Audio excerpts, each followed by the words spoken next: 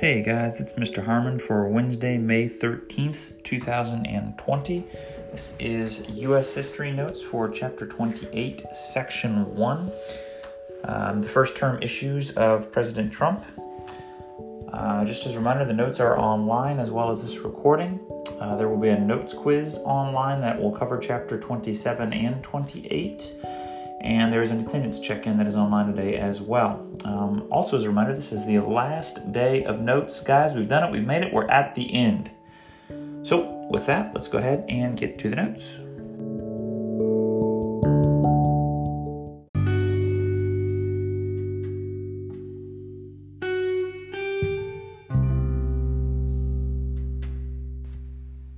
All right, so what we're starting with here is the election of 2016 because this is a rather unusual election. In fact, it's only the fifth time in all of U.S. history that we've had an election like this. So, in 2016, we've got two prominent candidates that are running, although they're kind of unusual candidates given what we've seen in the past 3 or 4 elections, you'd say. So the Republicans are going to run a political unknown. What I mean by that is this is a person that's never held a political office. It's a person that's never been in the military. And historically speaking, if you look at all presidents throughout U.S. history, every single one of them has either held a political office or has been in the military. Now, that being said, this is a very famous candidate. People know him. They know his face. They know his voice, that being obviously Donald Trump.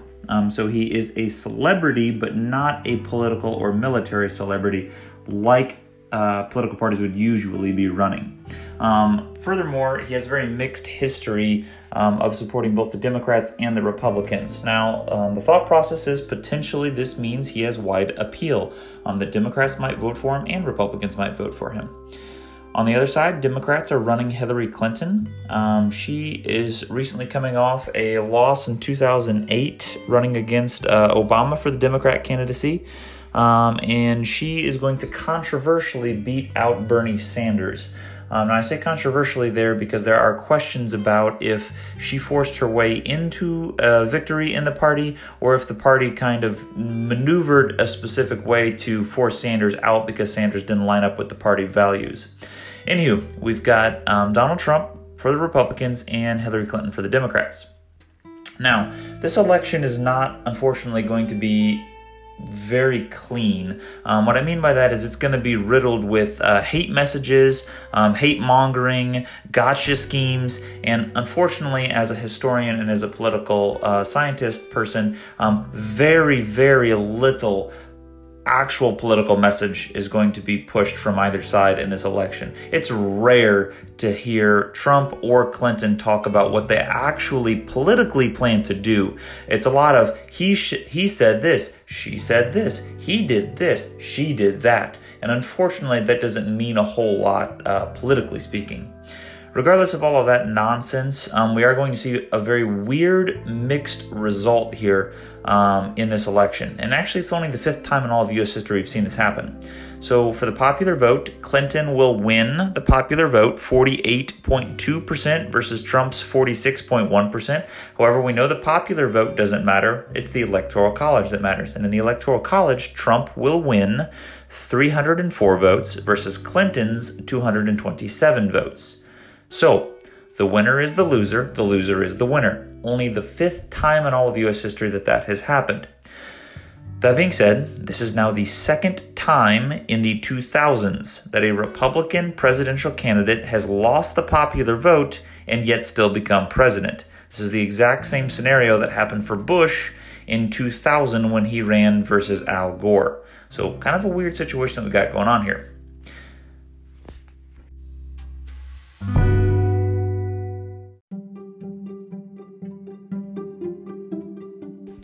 The next section that we're looking at, and this is a big chunk of the majority of what we're looking at in this whole section, is the domestic policy issues of President Trump in this first term. So realistically speaking here, there's a lot we could look at, but there are 5 things that we are going to focus on here for domestic policy in the past 4 years. Dating back to kind of some of his earlier stuff to some more recent things. So the first thing, and this was a big controversial one, was the travel ban executive orders when President Trump first comes in. So on January 27th, 2017, this is 2-3 weeks into him taking office, Trump is going to create Executive Order 13769, and this is going to be a travel ban on citizens of countries that we say are in unstable situations. So this is going to include several countries: Iraq, Iran, Syria, Libya, Somalia, Yemen, and Sudan. Now, the theme is that all of these countries are supposedly unstable. What a lot of people are going to see is that all of these countries are Muslim predominant populations. In other words, what a lot of people see is this looks like a ban on Muslim countries coming to the U.S. Now, the message from the president is that is not the case. It was that these countries were unstable. And if you look at these countries, for the most part, all of them are unstable. But understand how it did look to a lot of people as well, as it looked like a Muslim ban. That being said, this gets challenged in federal courts, and it will be held up in federal courts as a ban on Muslims, not a ban on unstable countries. So by September 24th, 2017, President Trump will redo this executive order and will remove Iraq and Sudan, but then will add in North Korea and Chad. And when he adds in those two countries, it's no longer necessarily a ban on Muslim countries, but a ban on quote-unquote unstable countries. And this one will be upheld by the Supreme Court. So at the moment, there is a travel ban on Iran, Syria, Libya, Somalia, Yemen, North Korea, and Chad to the U.S.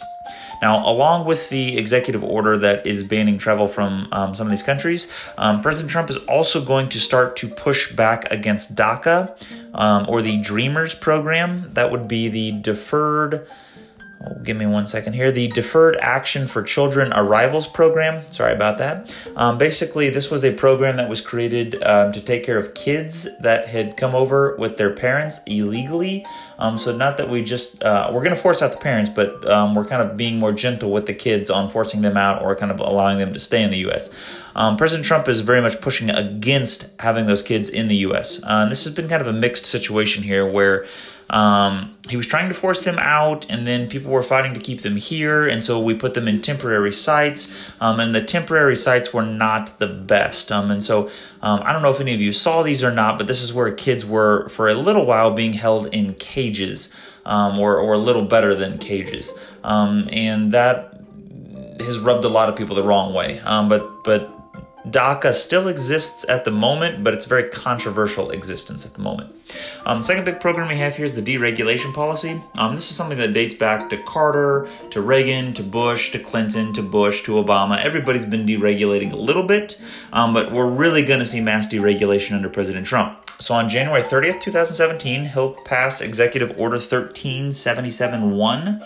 And essentially, this is going to mass increase deregulation. So we are going to basically say for each new rule that we create, each new regulation we create, we have to get rid of 2 previous rules or regulations.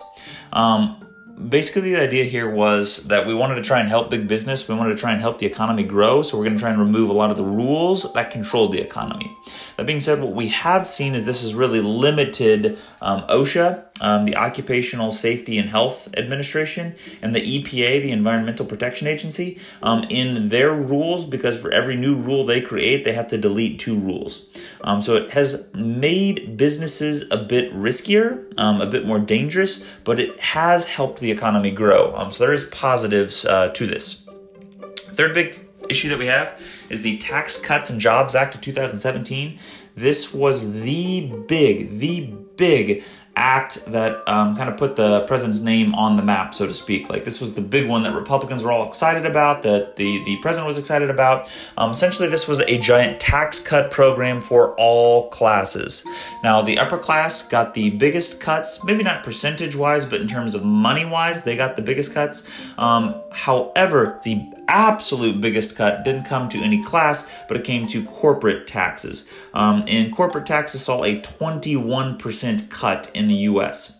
Now, the thought process was we were hoping that this tax cut would incentivize corporations to either come back to the U.S. or maybe invest more in the U.S. or at least be less involved in other countries.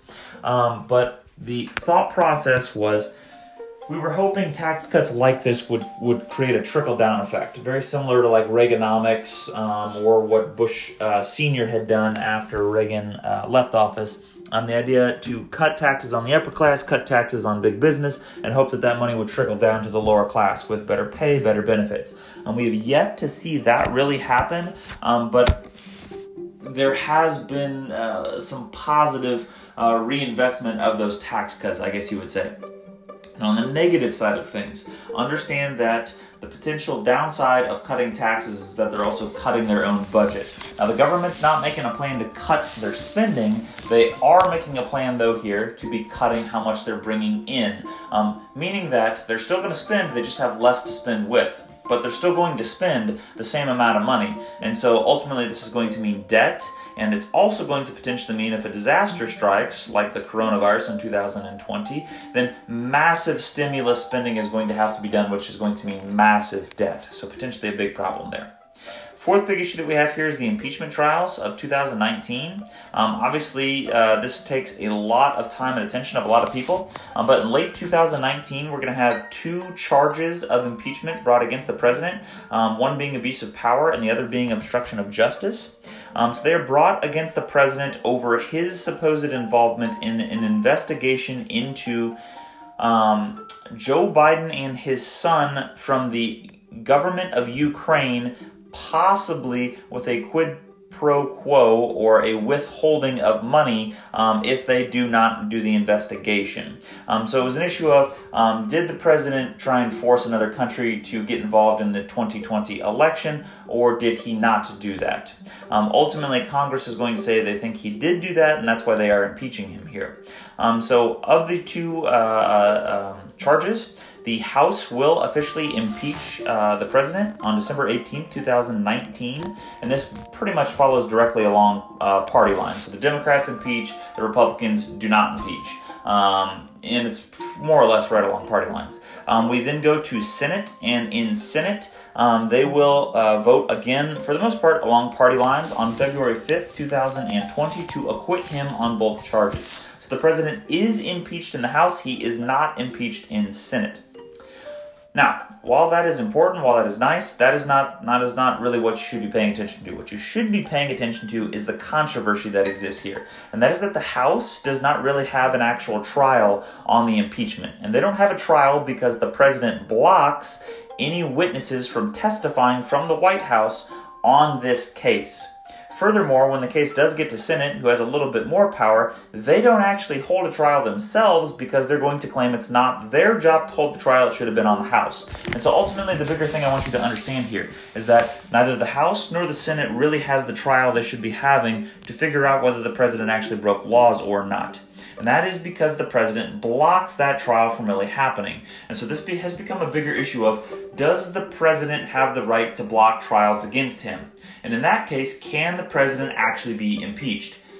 That's a very controversial thing, because then it kind of gives the president full immunity to do whatever the president wants to do, which is a scary thing to think about. Anywho, fifth big issue that we've got here, the obvious one that we're still involved in right now, is the coronavirus or COVID-19 outbreak. So, little background, which you should already know. In late 2019, a new world virus is going to start in Wuhan city in China, believed to have been spread from an animal, specifically we think the bat, to humans, and then become transmissible between humans. We're not 100% for sure on this, but we believe it's aerosol based. So if you cough, if you sneeze, it's in the air, it will spread to other people if they're within 6 feet of you possibly and breathing it in possibly, or if it gets on their skin or on something that they then put in their mouth or nose or eyes. So anywho, the virus originally hits the U.S. in January 2020, we believe. It is slowly spreading to the U.S. whenever we learn about it, and President Trump will actually have a very good response to this initially, by shutting down all travel from China to the U.S.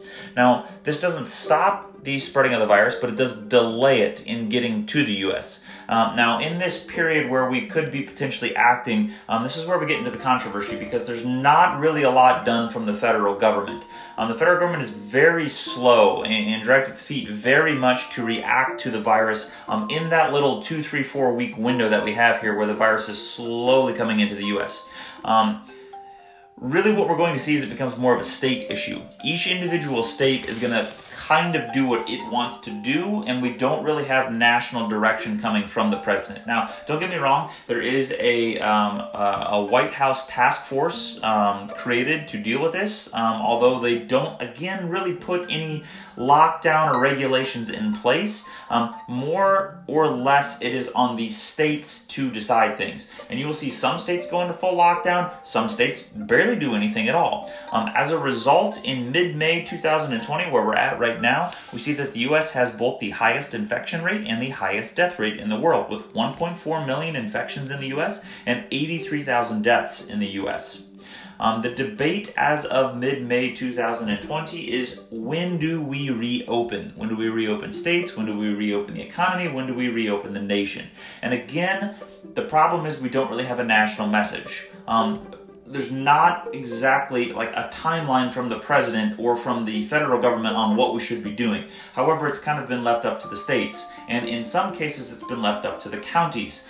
So if you pay attention, just yesterday, Madison County, where Marquette is located, just announced that they are opening today. Now, this is defying what the state of Illinois has said. It's defying what Governor Pritzker has said. And so there is some suggestion that the president, or I'm sorry, not the president, the governor may be withholding state and federal funds to the county of Madison as a result of them not following the state's ideas on when they should reopen. So it'll be interesting to see how that kind of plays out here. But that's where we're at with coronavirus.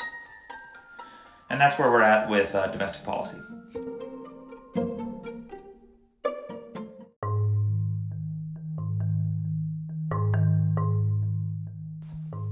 Last section that we have here is some foreign policy issues, and these are kind of quick, but they are nonetheless important in kind of defining where we're at with President Trump. That being said, as I mentioned with Obama's foreign policy, pretty much everything that Obama does is going to be undone by President Trump, and that's kind of what we're going to look at here. Whether that be good, whether that be bad, it is what it is.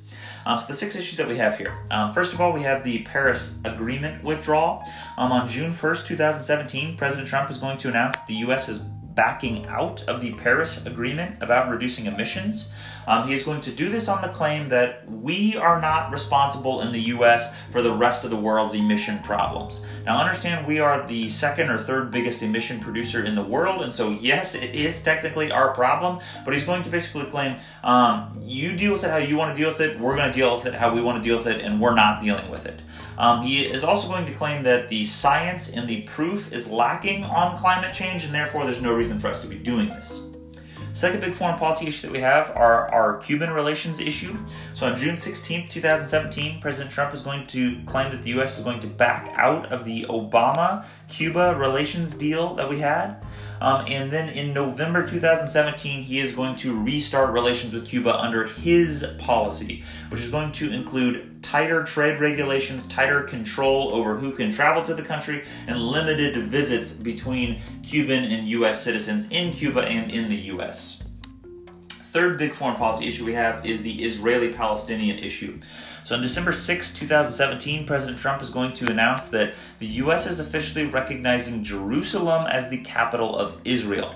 Now, after he does this, this is now only the second country in the world to recognize this, the other country being Israel, which recognizes this. And that is because in 1946, all of the countries in the United Nations got together and said, no one in the world will have Jerusalem as their capital. Jerusalem will be an international holy city because we do not want countries to go to war over having Jerusalem as their capital. So this has been seen as a negative thing from basically the whole rest of the world, but especially the Middle East, because they're upset to think that the U.S. is officially recognizing Israel has control over Jerusalem whenever everyone should have control or no control over Jerusalem. Fourth big issue we have is the North Korea denuclearization issue. Guys, this was such an awesome thing when we thought it was going to happen, but it's now kind of up in the air. So in April 2018, the U.S. was making inroads into a deal with North Korea where they would denuclearize, which would be awesome because they have a crazy government and a crazy leader, and in trade, we would end economic sanctions on North Korea. So they could trade with the rest of the world if they got rid of their nuclear program. So President Trump in late 2018 actually traveled to the demilitarization zone between North and South Korea to meet with Kim Jong-un. We thought peace was going to happen. Unfortunately, they didn't want to be the first to move. We didn't want to be the first to move, and so we're still kind of in a stalled out deal right now. They have continued their nuclear program. They are continuing to test nukes and to test missiles, but there are hopes that in the future we might get them to denuclearize. So that would be awesome if it happens. It unfortunately hasn't happened yet.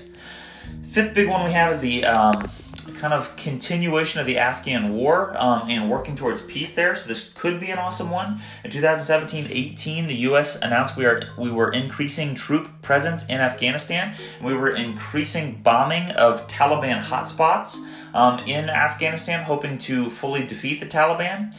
In mid-2019, we announced that we were successfully starting peace talks with the Taliban. Unfortunately, there's been a little bit of an issue of when we started peace talks with the Taliban, we kind of upset the existing Afghan government, which we are at peace with.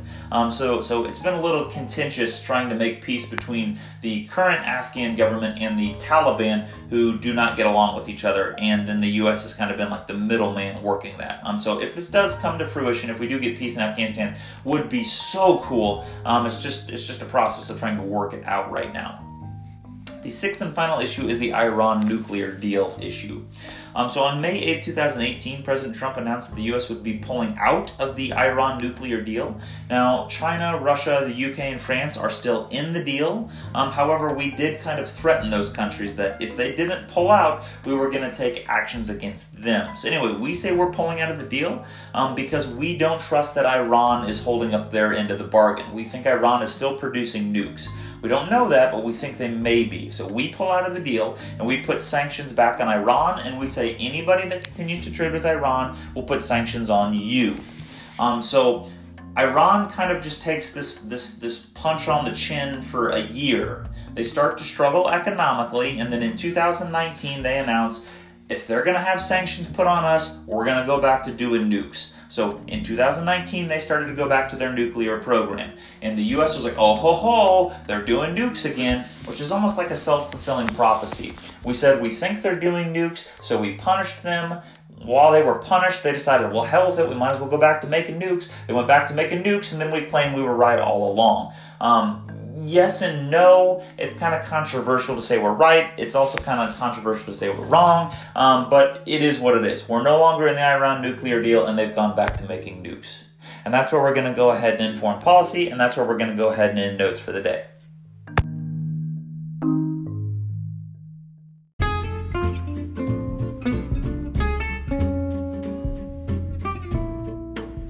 Alright guys, so that is going to end our day, our semester, and our year.